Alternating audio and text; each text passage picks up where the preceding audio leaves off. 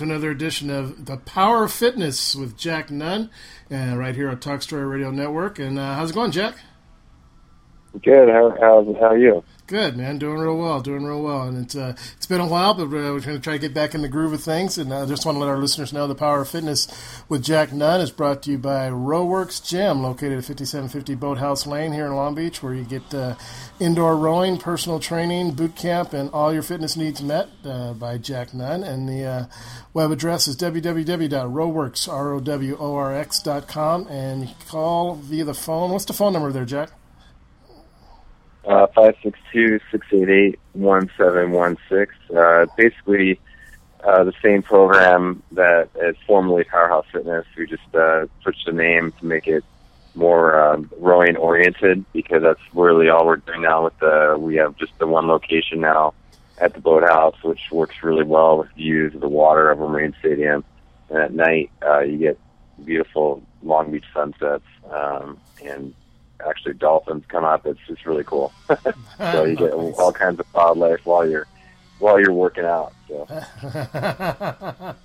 that's always cool. It'll give you something to think about while you're sitting there sweating and trying to keep up with the right stroke rate, right? Yeah, exactly. So. Well, also I know that you also do some triathlon training, helping people with that. But you've had some recent experiences with your triathlon events and such, and let's talk about that a bit. Yeah, so I got thrown into. I just did finished Cozumel about 6 months ago. We talked about that race. That was my fastest race to date. And then my buddy wanted to do one more rowing. Former friend of mine or rowing friend of mine that wanted to do another triathlon. We did the first one together in France in 2008. He's the one that kind of got me thrown into the whole Ironman stuff. I've always wanted to do it, but you kind of have to have that friend that, kind of pushes you into it sometimes, and, people that kind of instigate things. And he was my instigator. It's a good thing. It was great because I really don't think I would have done all the Ironmans I've done without his support and his guidance. So it's really cool. But so he decided to do one in Texas and in the Woodlands, and so this just happened last month, and I trained really hard for it. Was really serious about it. I was going to go for my fastest time to date, and also bought a bunch of gear and just prepared heavily for it, learning from all the mistakes in the past, just little things that happen. And then, as the event got closer, people were talking about the heat. Oh man, it's gonna be hot. Oh, it's this, it's that. It's the bike ride is really tough. I'm like, what the heck? I thought this was gonna be an easier one, because of the travel and because it's in the U.S. I've done, France, Brazil, and Cozumel, so this one was in the U.S., so that's the travel issue was going to be easier. But sure enough, everything that could have gone wrong went wrong, and at the worst time. One of the major issues was obviously heat. It was 90 degrees. The temperature spiked that weekend. Very, very humid, obviously, in Houston, and a very tough course. But on top of that, my buddy and I, the night before the race, were, typical carb load. You go for pasta, you think safe place. Most people make fun of me now for saying it, but back in the day, 10 years ago, we used to go to Olive Garden to get just a generic pasta and stuff like that. Well, this particular Olive Garden gave me food poisoning. So the night before the race on Friday, and our race was on Saturday, and couldn't sleep all night. Heart was racing. I thought it was nerves, obviously, but I was like, man, this feels like something else. The morning of, wake up, I don't feel right. I'm totally out of it. As I'm driving to the course, I almost pull over, and I'm like, no, this can't be happening. Like, what's wrong?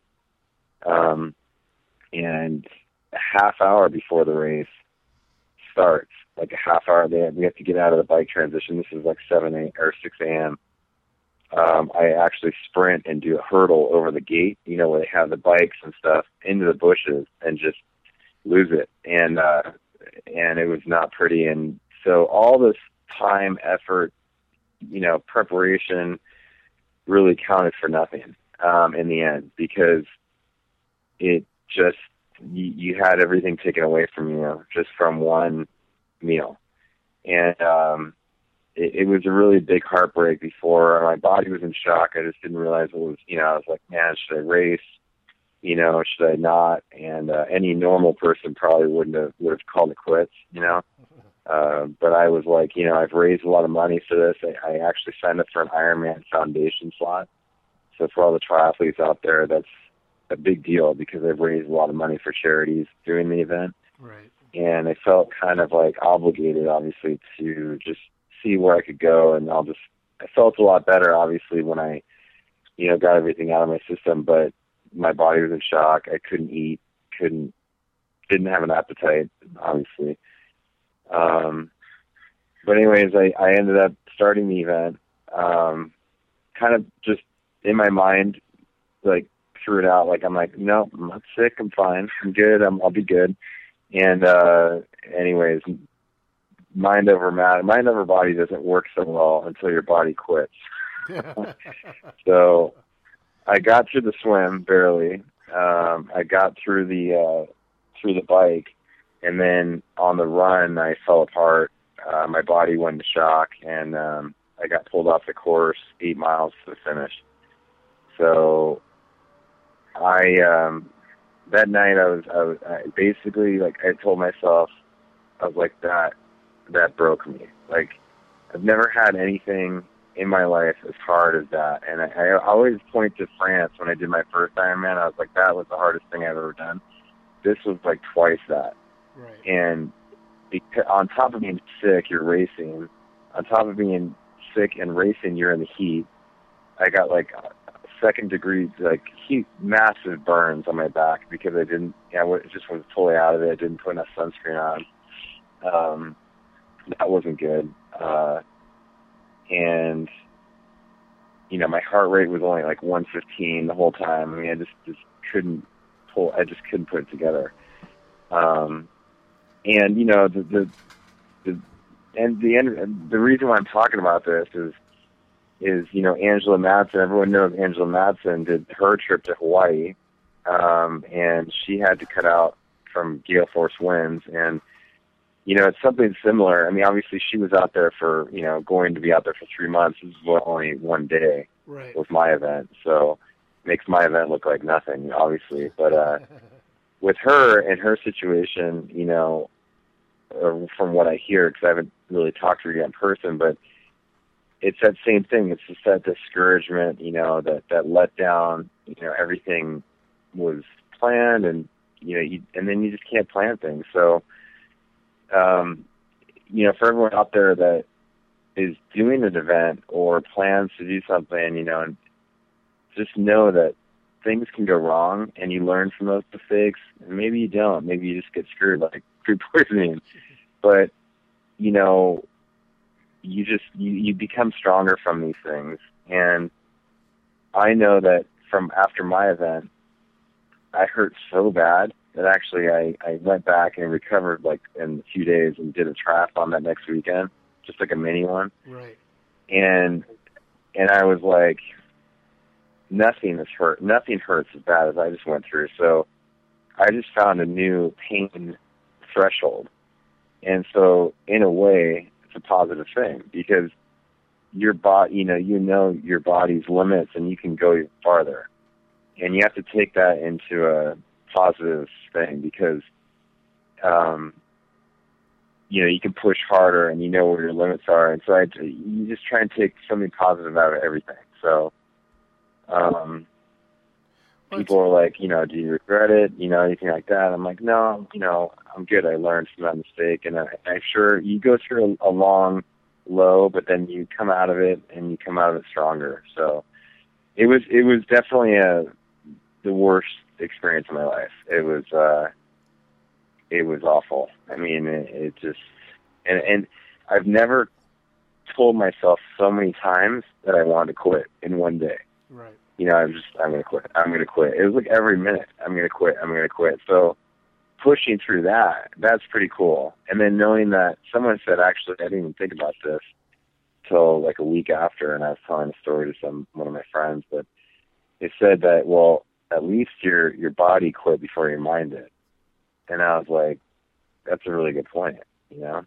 Well, that's an so interesting obviously, you know, point that you bring up, and I'm wondering if this has to do with your training or your fitness, because I have had a chance to talk to Angela since she returned, and you know, she said similar things. It's a matter of making the right decision to end whatever, you know, feat you're trying to accomplish, you know, mentally, and knowing that maybe physically you can continue on, but mentally knowing it's not safe, or your body is not up to the task. Where do you think that's a part of the training that you go through, that you're able to assess these situations, and you know your body and you know your limitations, or how does one come to these conclusions? Yeah, that's a great question. And this again is from experience. And I know with my body, what happened with me was I was going to finish. I had it in my mind. I got to the bike. Actually, you know, I was coming out of my food poisoning thing, but it was kind of too late. You know, I wasn't eating. I didn't eat enough. I was taking my salt tablets. I was doing water. I was doing, you know, electrolytes, but I wasn't eating. And you're just screwed. You can't, your body will go in shock if you can't eat. So you just can't get enough. And I was doing goo and stuff, but that even didn't work out so well. But anyways, I had it in my mind. I was like, okay, I'm going to walk this last, because I was walking at this point. I was like, I'm at 8 miles to go, and I'm going to finish. Like, right. I don't care what time it is. I'm going to finish, though. And I had it in my mind. But when the sun went down and that heat, that really hot heat that was warming my body, all of a sudden cooled down about 10 degrees. My whole body went into shakes because I poured a glass of water over my shoulders, which I was doing the whole day. Yeah.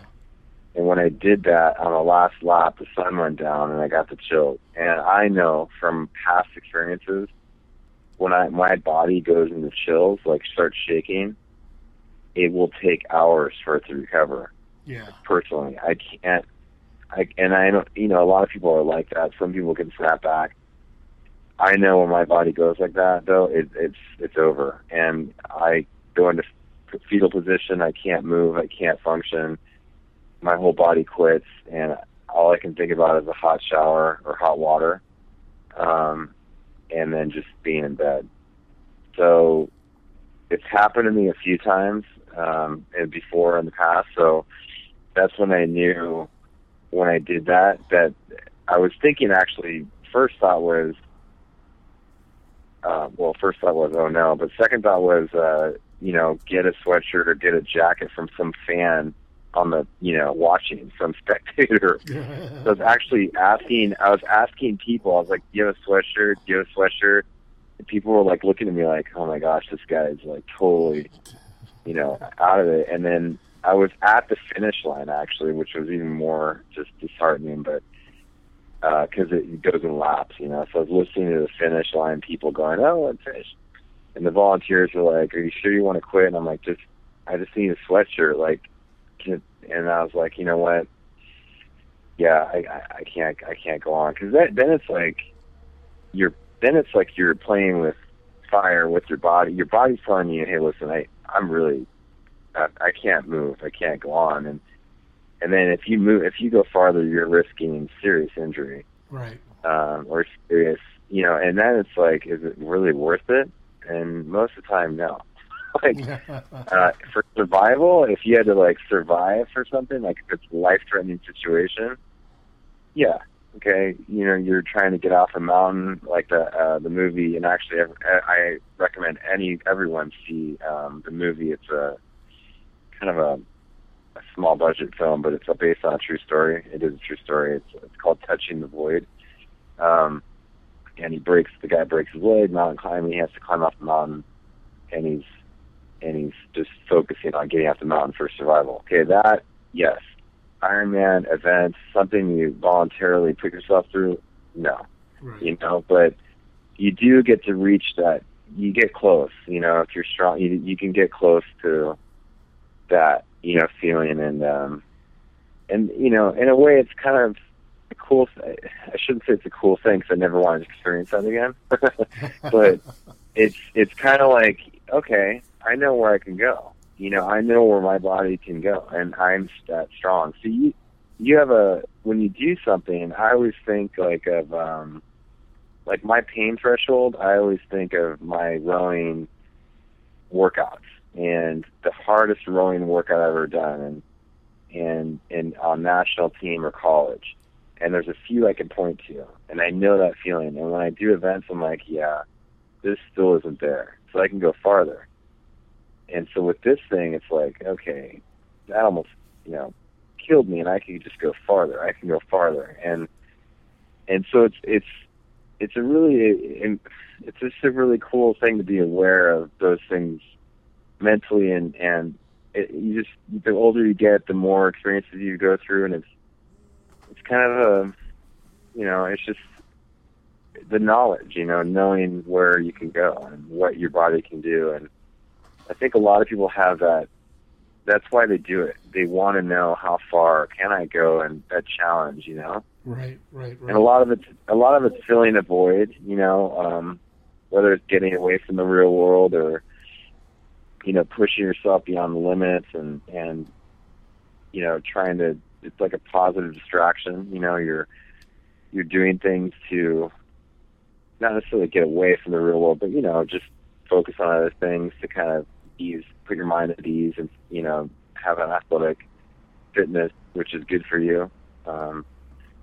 You know, as far as like if that's an addiction, a good addiction, at least it's not drugs and alcohol, you know, or, you know, I mean, it's exercise is absolutely. I mean, people that exercise are generally happier people. They're more energetic. They're, you know, all the good things that come with it. So, there is that limit. You can't do too much. I mean, there is too much. Like, it becomes kind of insane. But, you know, you can kind of create a balance. So,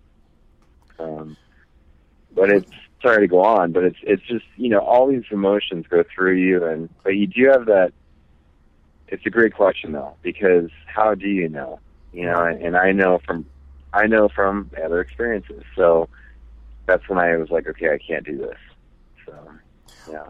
When you know, we're talking about you know, you're you know, basically competition situations, but when someone, you know, is new back in the gym, or trying to increase their fitness levels and stuff like that, you know, in their own way, they go through similar thought processes. I'm sure people sitting in class, you know, rowing for the first time or in a boot camp for the first time, are wondering, you know, can I go any further? And am I pushing myself too far? And in class situations, lots of times people don't make the best decision for themselves. What do you tell individuals about this, about knowing their body, or what? How far do they push themselves, especially in class situations? Yeah, it's a great question. I mean, now that we're in the middle of summer, it's always a question I get actually around New Year's, right? You know, the New Year's resolutions, people starting out. But it's never a question that gets old. It's always, you know, very important to know that even now, if you start, and it's never too late to start an exercise routine, you start now. Don't have a reason, you know, just start. Just go. But when you start, you're going to want to go like crazy. Like, everyone starts out, a lot of people, I shouldn't say everyone, but they all start out the majority start out very quickly and very often. Uh-huh. And it's actually the opposite thing to do. You want to start out slow and spread out your workouts. Now, some people are obviously more eager than others, but you got to watch it, because what happens is you get really sore and you don't want to do it the next day, and then it becomes the next day. And then you burn out within 2 weeks, you know, Right. And then you start all over again. You're actually doing more damage to your mind and your body than you would if you just start out slow. And I should tell you this because I've told my parents this when they ask me certain questions about, hey, are you working on this? Are you doing that throughout my whole life? Hey, what's going on? And I tell them, I remind them, hey, listen, and I'm going to remind everyone else, and I remind myself, everything is a process. Yeah. Everything you do is a process, and you need to understand that it's not going to happen overnight. Athletes work hard. Even the greatest athletes work hard every day. They're not, some people are born with natural talents, whatever, but they still work hard at it. Right. They're not just given, So you have to understand that you got to take it in steps, in stride, and don't do too much at one time. And then for the other part of the question you asked, as far as how do I know how far you go or how hard you go, and I'm going to take a quote from an Olympian, anonymous Olympian. I don't remember which one it was, but I thought it was the greatest ever quote. After an event she did, and the announcer was saying, interviewed her, what would you say to the public out there that's, trying to do fitness goals and work out and get faster, better results? And she explained, listen, everyone, and looked into the camera. And she, very passionate about athletics and stuff. I think she was a runner. She said, listen, everyone, if your heart rate's up and you're breathing hard and you're uncomfortable, that's where you want to be. If you're breathing hard and you feel like this is hard, that's working out. You want to be uncomfortable. You want to get out of your comfort zone. Now, for people just starting working out, they can take that, just don't take it overly, don't pass out. But, your heart rate's up, you're breathing hard. That's where you want to be most of the time. Right. And you don't want to be too comfortable. Because you're not really going to get anywhere. I mean, you need to take steps to find out where that is. I can try and tell people individually exactly where they want to be, but I'm not them. So, I can interview them and see where their path is and kind of it's kind of like an educated guess as far as where they should be at or what they should be feeling. Right. But everyone has a unique story. So it's really what their journey, what they're finding. And I'm a guide for them, but it's really what they do. I can't do it for them. So I'm a guide, I'm a coach, taking them through a journey of a workout, and then I tell them, hey, listen, you want to be breathing hard, heart rate's up, feeling like this, example, And lately, actually, I've been using in my cycling classes as well, mostly. In rowing, I sort of use it, but in cycling, I use a 1 to 10 scale, which is a very generic, very, common scale to use in cycling as far as where your tension should be and all that stuff on the bike. And lately I've actually been using the pain scale when you go to the doctor, like 1 through 10. Right. And everyone knows that. They're like, how much pain do you feel? Like, is it 1 or is it 10, like being the most? And so I tell, because people are like, I don't know where I should be. I don't know where I should feel. What's a 5? What's a 6? And the scientific name for it is perceived exertion. I think I've talked about this in other classes.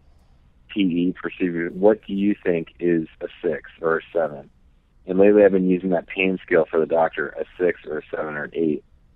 I want you to turn that knob up to feel that, because that is tension, that is power, that is calories burned, and that's pain. And it still holds true, no pain, no gain. It really does. Like, you got to get a little pain to get that, fitness goal. So, and I've had discussions with people that disagree with me on that, but if you're not comfortable, if you're out of breath, that's where you want to be, and that's not comfortable. So you want to get there and find out what that is. Start your workout routine 2 to 3 times a week. Build on that. 45 minutes. Pace yourself to go from there. Make it a lifestyle. So. And that's the most important thing, I think, is once it becomes a lifestyle or a habit, then you start to see the benefits more of a longer lasting situation other than some kind of quick change in yourself. You see the long lasting benefits. Yeah, and it's not just like weight loss. I mean, weight loss is totally, because muscle weighs more than fat. It's how you feel. It's how you look. Number one, how you feel. Yeah. Number two, how you look. How you fit in your clothes, or how you're looking. Are you looking toned? Don't worry about the scale.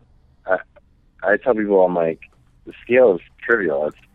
Don't worry about the scale unless you're doing an event that you have to qualify for that requires you to weigh on the scale. Right. I weigh 215 pounds. I am 6'3". On the BMI scale, I'm overweight. Okay, it's totally whack. It's totally not what you want to focus on, unless you're competing for something that requires you to weigh, weigh a certain weight or get under a certain, for something. But weight, and I know we all get caught up into it, but do not look at that. Try your best not to look at that. Throw it away. Just no. I mean, look at clothes size. Look at how you feel, how you look. And then when you work out, you're gonna be craving better foods. You're gonna tend to be craving. Your body's gonna adapt to that. I think so. It's a lifestyle. A lot of people, when we talk about just noticing differences or changes, when you get back into a routine or something, you find just little things. You might get winded going up a flight of stairs before, and then after you've gotten a routine of a certain type of workout, you take a flight of stairs. You don't notice it immediately, but you realize that you're not winded. You might it might not hit you till later that, hey, I took a couple flights of stairs at work that I normally take and need to sit down, and just kept on rolling. So I think when people get into a routine and a habit and get consistent, like you said, it might not be something you see on a scale, but you can judge things in other ways. Oh yeah, that's a great point. I mean, I kind of consider it as like being able to do activities and not be. I kind of consider it as like just being more active, being outside, being able to do things is a cool thing. Not being on the sideline because I can't do that because I just there's no way. I mean, how much fun? You know what I mean? Like you want to experience life, and that's getting outside and that's part of it. And everyone treats his own. I mean, everyone has their thing, but in the end, too, you want to have an efficient body so you can live longer. And when you work out, your heart rate is going up, but then it's going to adapt and be efficient and then go down. Everyone talks about, what's your resting heart rate? They're bragging about my resting heart rate's like 50 or 40 or whatever, and that's a good thing. You want less heartbeats because we only have so many heartbeats in a lifetime. Not be so dramatic, but Chris Swan talked about that in another radio show. One of my friends is an Olympian. Yeah. And he gets it. He's like, you only have so many in a lifetime. So when you work out, you're going super high, but for the rest of the day, you're low, and it averages out lower. When people don't work out, your body adapts to that and has a higher heart rate. What happens is when you do an activity, it goes up even farther, and then there's nowhere to go. Right. So, and sometimes heart attack, and that's not a good thing. So, you're putting your body in shock by not being active, exactly. And that is not. After years and years of doing that, you're going to develop damage throughout your body, and it's going to later in life you're going to end up with more hospital bills, more medications. You're not going to live happier longer. The chances are you're not going to live, it's not a definitive thing, but, most cases, I mean, you're helping yourself out by doing that. And people, like I said in the beginning, like people that are active are generally happier and just like live, they live life and to the fullest. And that's something I always tell people, like, just, and then, yeah, don't take for granted. Like, if the next time you do an event, like, feel the effects. Like, say, hey, listen, wow. And I still do that, actually. I was on my beach cruiser the other day. Yeah. And I was going up a really steep hill. And usually from the beach, I was going up this really steep hill. And usually on a beach cruiser, I kind of get winded, or, you know, in the past, I've had to get off my bike or something like that. And then I noticed I was, like, just jamming up the hill, like nothing. I was like, wow, like, that's pretty amazing. And I still think that, you know, it's like, you don't take anything for granted. Everything's the first time, you know, just like flights of stairs, like, wow. And that should be, like, little small things. Look to small things for motivation. So. Exactly. Well, that's going to do it for us today, Jack, and we'll be back next week. What's today? Today's Tuesday, right? Tuesdays. Yeah, Tuesdays. Next Tuesday at 1 o'clock for more of the Power of Fitness with Jack Nunn. Any last second thing, Jack, before we get off? No, just, you know, if you need any more information, we've been in the paper a couple times now locally, in the Press Telegram and also the Grenion. We had a big, nice article about the new program. It's essentially the same. We just have a new name, a new look. We have Joan Van Blum, she's an Olympian, 2-time silver medalist in rowing. She's teaching classes for us. And we also have Peter Graves, that's here on and off, but he was in the Olympics just last year in London for rowing. And so we have some major talent, and you cannot buy that. I mean, that's just, even if you paid somebody a lot of money, they probably, you know what I mean? Like, they just don't have the time. You can't find people like that to teach classes. And whether in any sport you're doing. I mean, who can say they're being taught by an Olympian? Exactly. That's pretty insane. And my dad also teaches a lot of classes, too. He's an Olympic coach. So, yeah, if you can, come on down to the Boathouse on 5750 Boathouse Lane. You can visit the website, rowworks, ROWORX.com, and the class schedule's up there. We have 20 classes a week, and we also feature boot camp classes 4 times a week, and we make it really fun. Camaraderie's great. People help each other out, and you have views. You can't beat the view. I mean, it's, like, insane.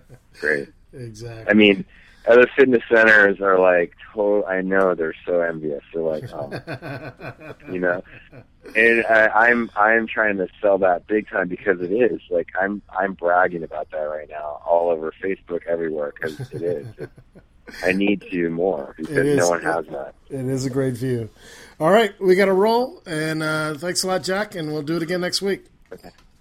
Thanks so much. Another edition of The Power of Fitness with Jack Nunn right here on Talk Story Radio Network. And we'll see you again next week. Stay all.